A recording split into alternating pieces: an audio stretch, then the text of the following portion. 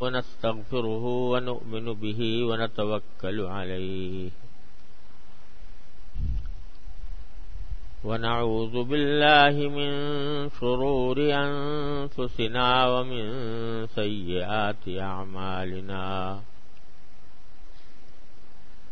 من يهده الله فلا مضل له ومن يضلله فلا هادي له وأشهد أن لا إله إلا الله وحده لا شريك له وأشهد أن سيدنا وسندنا ونبينا ومولانا محمدا عبده ورسوله صلى الله تعالى عليه وعلى آله وأصحابه وبارك وسلم تسليما كثيرا أما بعد فأعوذ بالله من الشيطان الرجيم بسم الله الرحمن الرحيم والعصر إن الإنسان لفي خسر إلا الذين آمنوا وعملوا الصالحات وتواصوا بالحق وتواصوا بالصبر آمنت بالله صدق الله مولانا العظيم وصدق رسوله النبي الكريم ونحن على ذلك من الشاهدين والشاكرين والحمد لله رب العالمين. بزرگان محترم اور برادران عزیز، یہ سورہ عصر ہے جس کا بیان پچھلے کافی دنوں سے چل رہا ہے. ترجمہ یہ ہے کہ والعصر ان الانسان لفی خسر. باری تعالیٰ فرماتے ہیں کہ زمانے کی قسم ہے یا وقت کی قسم ہے کہ تمام انسان خسارے میں ہیں، نقصان میں ہیں، سوائے ان کے جو ایمان لائیں اور نیک عمل کریں اور ایک دوسرے کو حق کی نصیحت کریں اور ایک دوسرے کو صبر کی نصیحت کریں. گویا نقصان سے بچنے کے لیے 4 چیزوں کو ضروری قرار دیا. ایک ایمان، ایک عمل صالح یعنی نیک عمل، دوسرے ایک دوسرے کو حق کی نصیحت کرنا اور چوتھے صبر کی نصیحت کرنا. یہ حق اور صبر کی تفسیر انشاءاللہ اللہ نے زندگی عطا فرمائی تو بعد میں عرض کروں گا، لیکن جو بات چل رہی تھی وہ یہ ہے کہ اس آیت کریمہ میں، اس صورت میں اللہ تبارک و تعالی نے یہ بتایا ہے کہ انسان کی نجات کے لیے اور نقصان سے بچنے کے لیے صرف اپنے آپ کو نیک بنا لینا کافی نہیں، بلکہ دوسروں کو بھی نیک بنانے کی کوشش کرنا یہ بھی انسان کی نجات کے لیے ضروری ہے. تو اس کا بیان میں نے کچھ شروع کیا تھا کہ بعض مواقع سے ایسے ہوتے ہیں کہ جہاں دوسرے کو حق بات پہنچا اور برائی سے روکنا یہ فرض عین ہو جاتا ہے. فرض عین یعنی فرض عین اس فرض کو کہتے ہیں جو ہر شخص کے ذمے فرض ہے، اس کو فرض عین کہتے ہیں. جیسے نماز، ایک کی نماز دوسرے کے لیے کافی نہیں ہو سکتی، ہر ایک کے ذمے الگ نماز فرض ہے، اسی کو فرض عین کہتے ہیں. تو ایسی تبلیغ، ایسی دعوت، ایسا کسی کو اچھائی کا حکم کی تاکید کرنا، برائی سے روکنا فرض عین ہوتا ہے بعض اوقات، جس کی کچھ تفصیل میں نے پچھلے بیانات میں عرض کی ہے جس کا خلاصہ یہ ہے کہ جہاں کسی شخص کو قدرت اقتدار حاصل ہو وہاں اس کے ذمے یہ فرض عین ہے کہ اپنے زیر اقتدار لوگوں کو حق کی اور نصیحت کرے اور وصیت کرے اور اس کو تبلیغ اور دعوت سے کرے۔ اسی طرح اگر کسی شخص کو آپ کسی ناجائز گناہ کے کام میں مبتلا دیکھ رہے ہیں تو اور قوی امید ہے کہ اس کو بتا دینے سے وہ بچ جائے گا، اس گناہ سے بات مان لے گا، تو وہاں پر بھی فرض عین ہے اس کو بتا دینا۔ یہ تو فرض عین کی صورتیں تھیں جو پچھلے چند بیانات میں نے عرض کی ہیں۔ اللہ تعالی ہم سب کو عمل کی توفیق عطا فرمائے۔ ایک دوسری قسم کی تبلیغ اور دعوت وہ ہے جو فرض کفایہ ہے۔ اللہ تعالی نے اس کو فرض کفایہ قرار دیا ہے۔ فرض کفایہ کا مطلب یہ ہوتا ہے کہ ساری امت میں سے اگر کچھ لوگ اس فریضے کو ادا کر دیں تو باقی لوگوں کا فرض بھی ادا ہو جاتا ہے، لیکن اگر ایک بھی اس فریضے کو ادا نہ کرے تو ساری امت گنہگار ہوتی ہے۔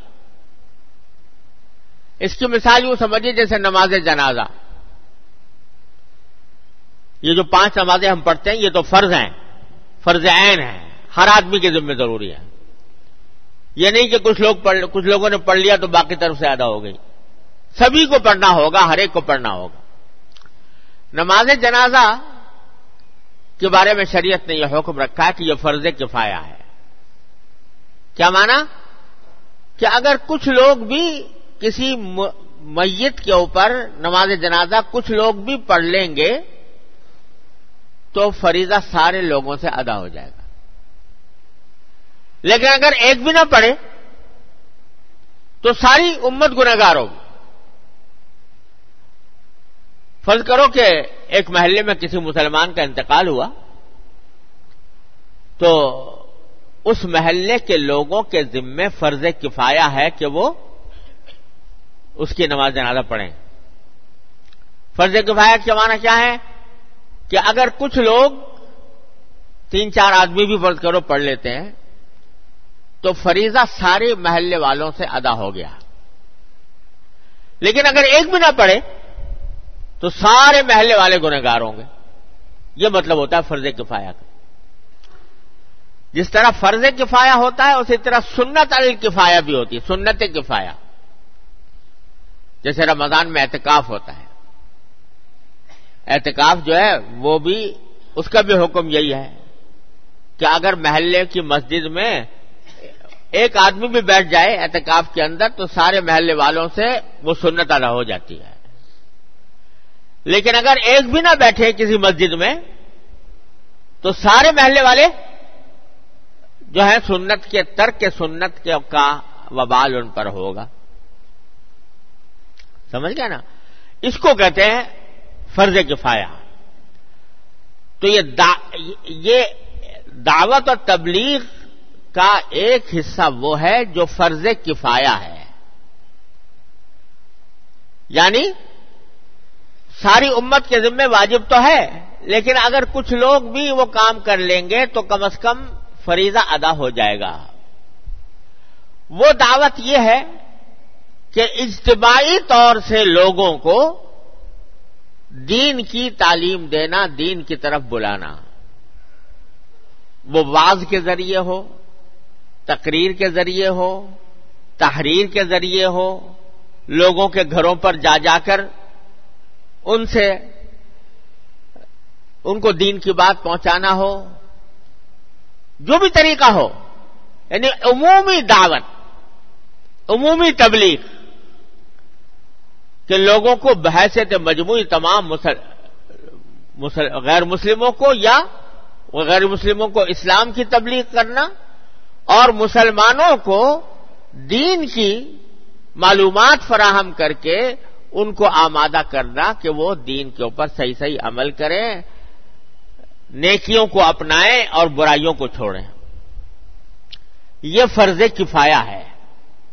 فرض کفایہ کا مطلب یہی ہے کہ ہر علاقے میں کچھ لوگ ہونے چاہیے جو اس کام کے اوپر لگے ہوئے ہوں کہ وہ لوگوں کو دین کی طرف بلا رہے ہوں, دین کی تبلیغ کر رہے ہوں, دعوت دے رہے ہوں. اور یہ بات قرآن کریم نے بڑے عجیب انداز سے بیان فرمائی ہے کہ فرمایا امت محمدیہ علیہ صاحب الصلوۃ والسلام کو خطاب کرتے ہوئے فرمایا کنتم خیر امت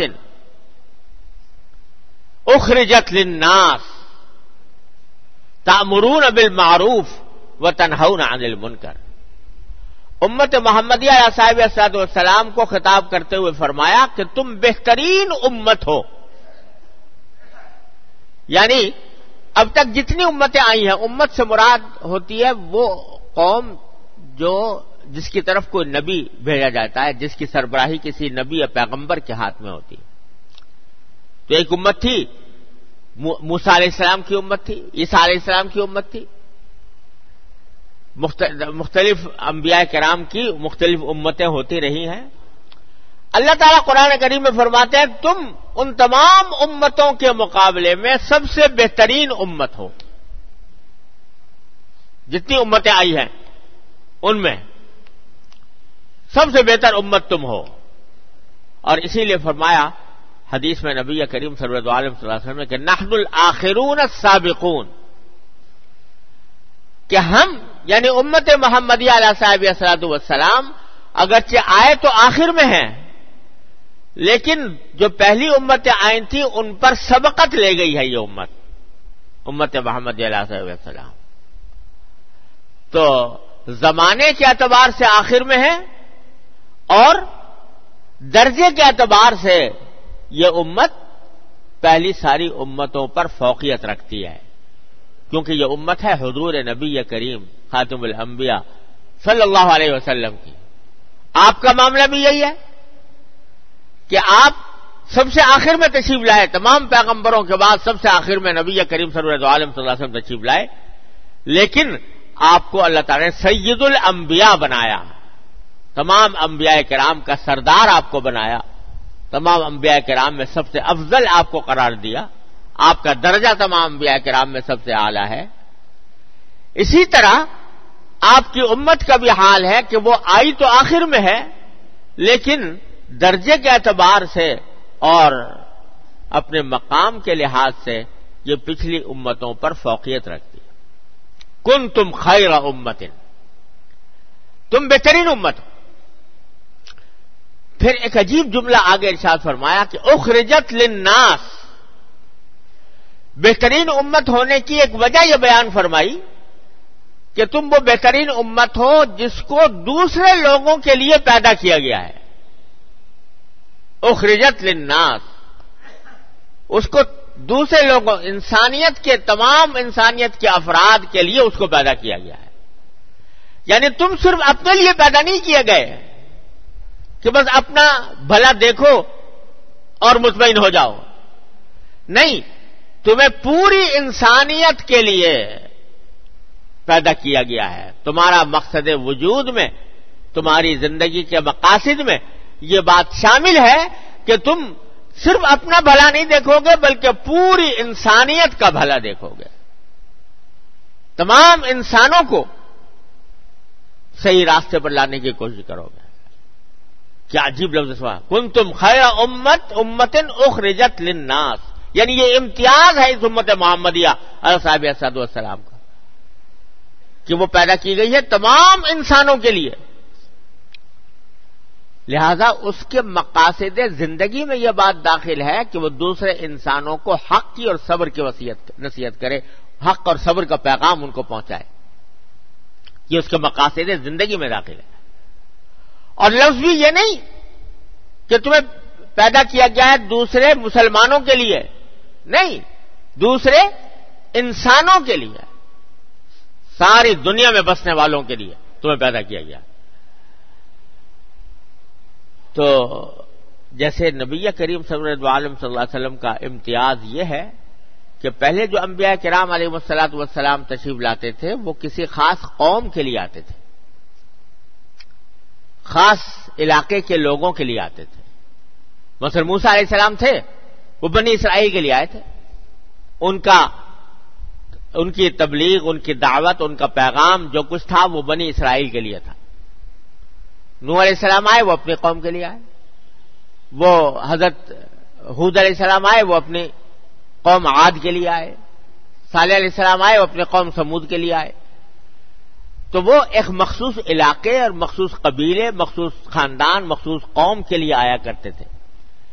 لیکن حضور نبی کریم سرور دو عالم صلی اللہ علیہ وسلم کو جب آخر میں بھیجا گیا تو آپ کو ساری انسانیت کے لیے پیغمبر بنا کر بھیجا گیا۔ یا ایھا الناس انی رسول اللہ الیکم جمیعا،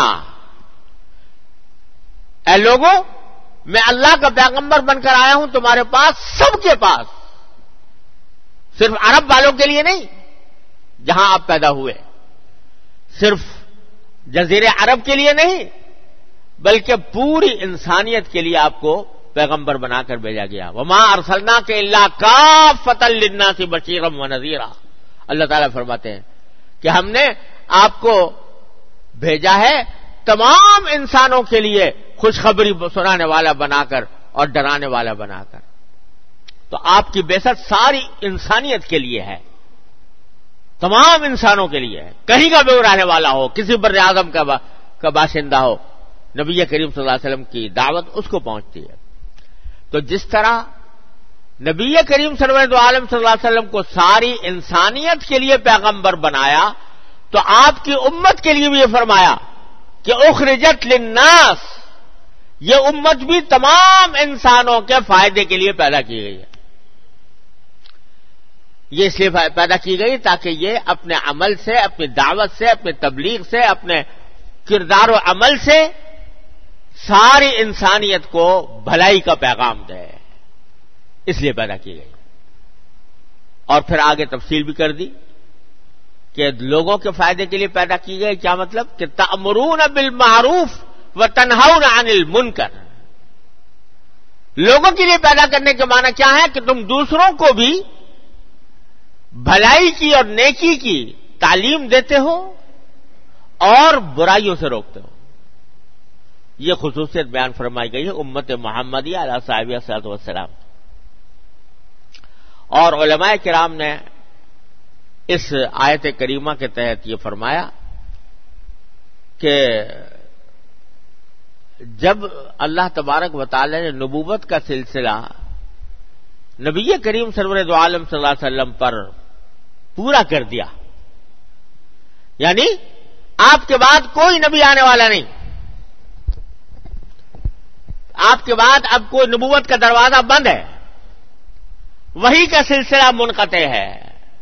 اس سے پہلے آ چکے تھے 1,24,000 انبیاء کرام، لیکن آپ کے اوپر سے نبوت کا سلسلہ ختم ہو گیا۔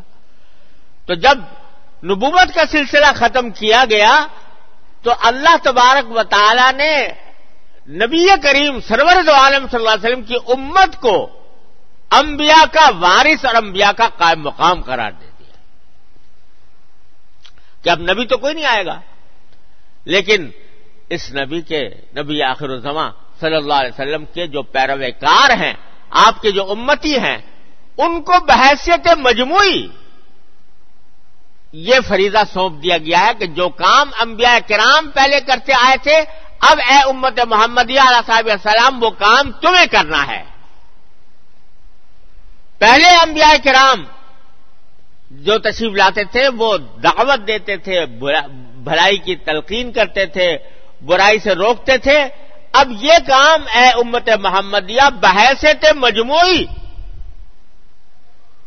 تم کو کرنا ہے، تم کو انجام دینا ہے۔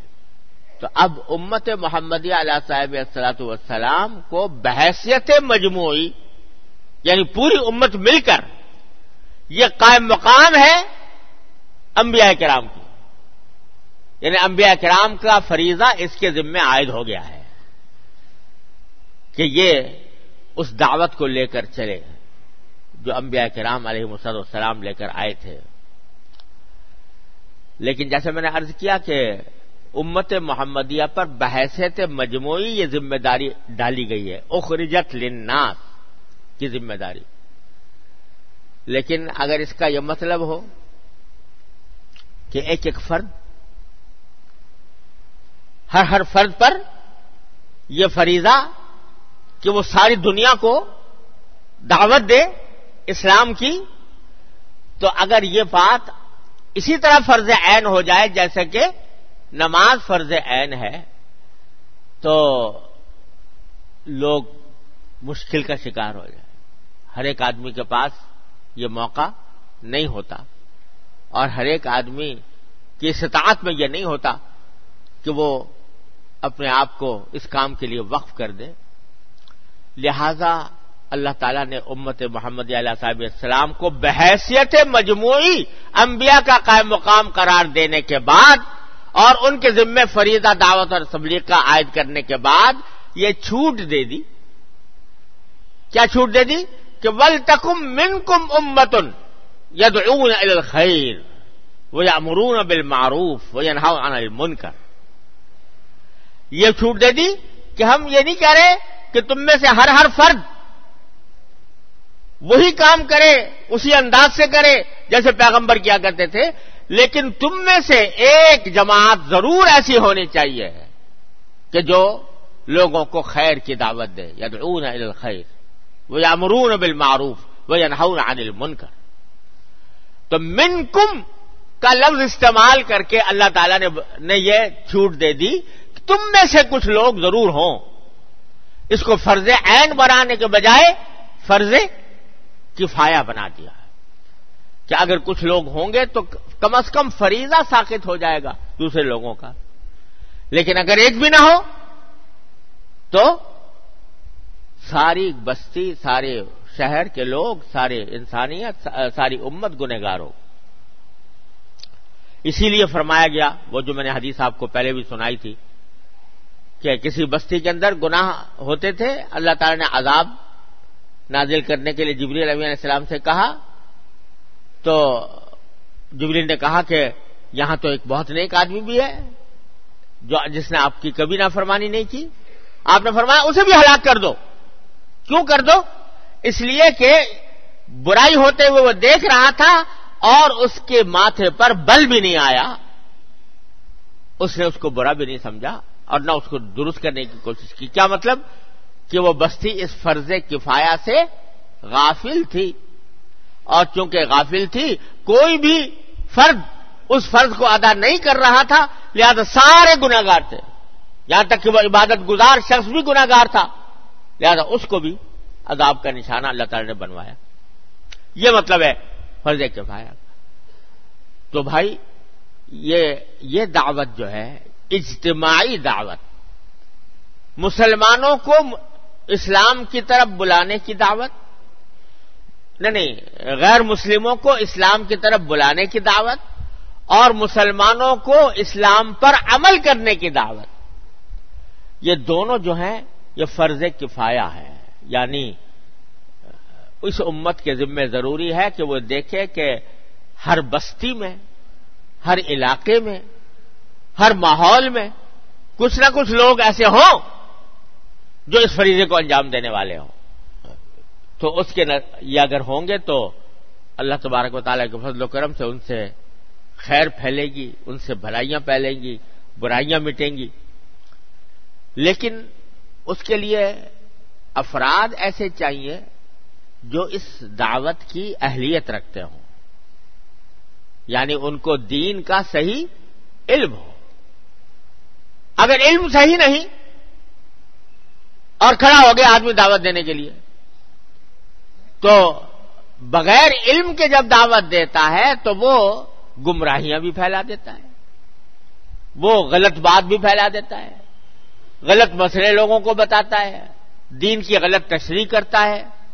اس کے نتیجے میں بجائے اس کے کہ فائدہ پہنچے الٹا نقصان ہوتا ہے.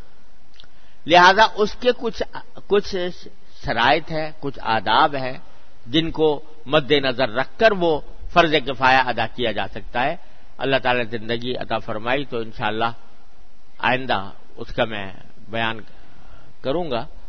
لیکن فی الوقت اتنی بات ہے عرض کرتا ہوں کہ الحمدللہ اللہ تعالیٰ کے فضل و کرم سے ہماری امت میں ہر دور میں ہر زمانے میں اس فریضہ کفایہ کو ادا کرنے والے موجود رہے ہیں. کوئی زمانہ اس سے خالی نہیں ہوا. اس امت محمد علیہ صاحب السلام کی یہ خصوصیت ہے. صحابہ کرام کے وقت سے لے کر آج تک الحمدللہ یہ فرض کفایہ کسی نہ کسی درجے میں کسی نہ کسی صورت میں ادا ہوتا رہا ہے. اور مختلف لوگوں نے یہ سعادت حاصل کی ہے، مختلف طریقوں سے حاصل کی ہے. اللہ تعالیٰ ان سب کی کوششوں کو اپنی بارگاہ میں شرف قبول عطا فرمائے. آج ایک نئی آفت یہ آ گئی ہے کہ آج اگر کوئی آدمی کھڑا ہوتا ہے دعوت کے نام پر تو یہ ضروری سمجھتا ہے کہ پچھلی جو کوششیں ہوئی ہیں ان کو کل عدم کرے، ان کو کنڈم کرے، ان کی برائی کرے کہ وہ تو اب تک تو کسی نے کوئی کام کیا نہیں تھا، آج میں کھڑا ہوا ہوں یہ کام لے کر. یہ بڑی گمراہی کی بات ہے. ارے اللہ تبارک و تعالیٰ نے اس دین کی حفاظت کا ذمہ خود لیا ہے اور اس کے لیے اس امت محمدی علیہ صاحب السلام کو پیدا کیا ہے. لہذا اللہ تعالیٰ حدیث میں آتا ہے ان اللہ یغرس لہذا الدین غرسا. اللہ تعالیٰ اس دین کو قائم رکھنے کے لیے، اس کو پھیلانے کے لیے پودے لگاتے رہتے ہیں. پودے لگاتے رہتے ہیں، ہر دور میں لگائے ہیں اللہ تعالیٰ نے. تو کسی کی بھی ناقدری نہیں کی جا سکتی، کسی کو بھی یہ نہیں کہا جا سکتا کہ وہ پچھلے زمانے میں یہ بات نہیں ہوئی تھی آج نہیں پیدا ہو گئی ہے اور پچھلے جو لوگ کر رہے تھے وہ سب غافل تھے اس فریضے سے. الحمدللہ ہر دور میں ہوا ہے اور اللہ تعالیٰ کے فضل و کرم سے آج اس گئے گزرے دور میں بھی الحمدللہ یہ فریضہ کسی نہ کسی شکل میں امت محمدیہ ہر جگہ پر انجام دے رہی ہے. اللہ تعالیٰ ان کی کوششوں کو بھی قبول فرمائے اور ہمارے خاص طور سے ہمارے علاقے میں اللہ تعالیٰ کے فضل و کرم سے اس آخری دور میں حضرت مولانا محمد الیاس صاحب رحمۃ اللہ علیہ کو اللہ تبارک و تعالیٰ نے اس کا خاص جذبہ عطا فرمایا تھا. سینے میں ان کے اللہ تعالیٰ نے ایک آگ بھر دی تھی. اس کے نتیجے میں اللہ تعالیٰ نے تبلیغی جماعت وجود میں اللہ تبارک و تعالیٰ لائے اور الحمدللہ 4 دانگ عالم میں دنیا کے چپے چپے پر اللہ تبارک و تعالیٰ کے دین کا پیغام اس نے پھیلایا ہے، پہنچایا ہے. الحمدللہ وہ اس کام میں لگی ہوئی ہے. تو میں تو یہ سمجھتا ہوں کہ عام مسلمانوں کے لیے اس وقت اس فریضے میں شامل ہونے کا بہترین راستہ یہ ہے. بعض لوگ تنقیدیں بھی کرتے ہیں، فلاں خرابی ہے، فلاں کمزوری ہے، فلاں باتیں ہیں. ارے بھائی معصوم اس آسمان کے نیچے انبیاء کرام کے بعد کوئی نہیں ہے. غلطیاں سب سے ہوتی ہیں اور کوتاہیاں بھی ہوتی ہیں. جب کام پھیل جاتا ہے تو اس میں افراد و تفرید بھی ہوتی ہے. یہ سب کچھ ہوتا رہتا ہے. لیکن دیکھنا یہ چاہیے کہ بحیثیت مجموعی فائدہ زیادہ پہنچا ہے یا نقصان زیادہ پہنچا. تو الحمدللہ فائدے کا عنصر اس میں غالب ہے اور اس کی وجہ سے تجربہ یہ ہے کہ الحمدللہ وہاں جانے سے لوگ دین سیکھتے بھی ہیں، خود سیکھتے ہیں، اس پر عمل کا جذبہ پیدا ہوتا ہے، دوسروں تک بات پہنچانے کا سلیقہ بھی آتا ہے. تو عام مسلمانوں کے لیے میں سمجھتا ہوں کہ اس کام سے اس وقت تعلق رکھنا اپنے دین کے تحفظ کے لیے اور سورہ عصر کی اس ہدایت پر عمل کرتے ہوئے نہایت مفید اور نہایت ضروری ہے. اللہ تبارک و تعالیٰ اپنے فضل و کرم سے اس میں مزید ترقی عطا فرمائے. وآخر دعوانا الحمدللہ رب العالمین.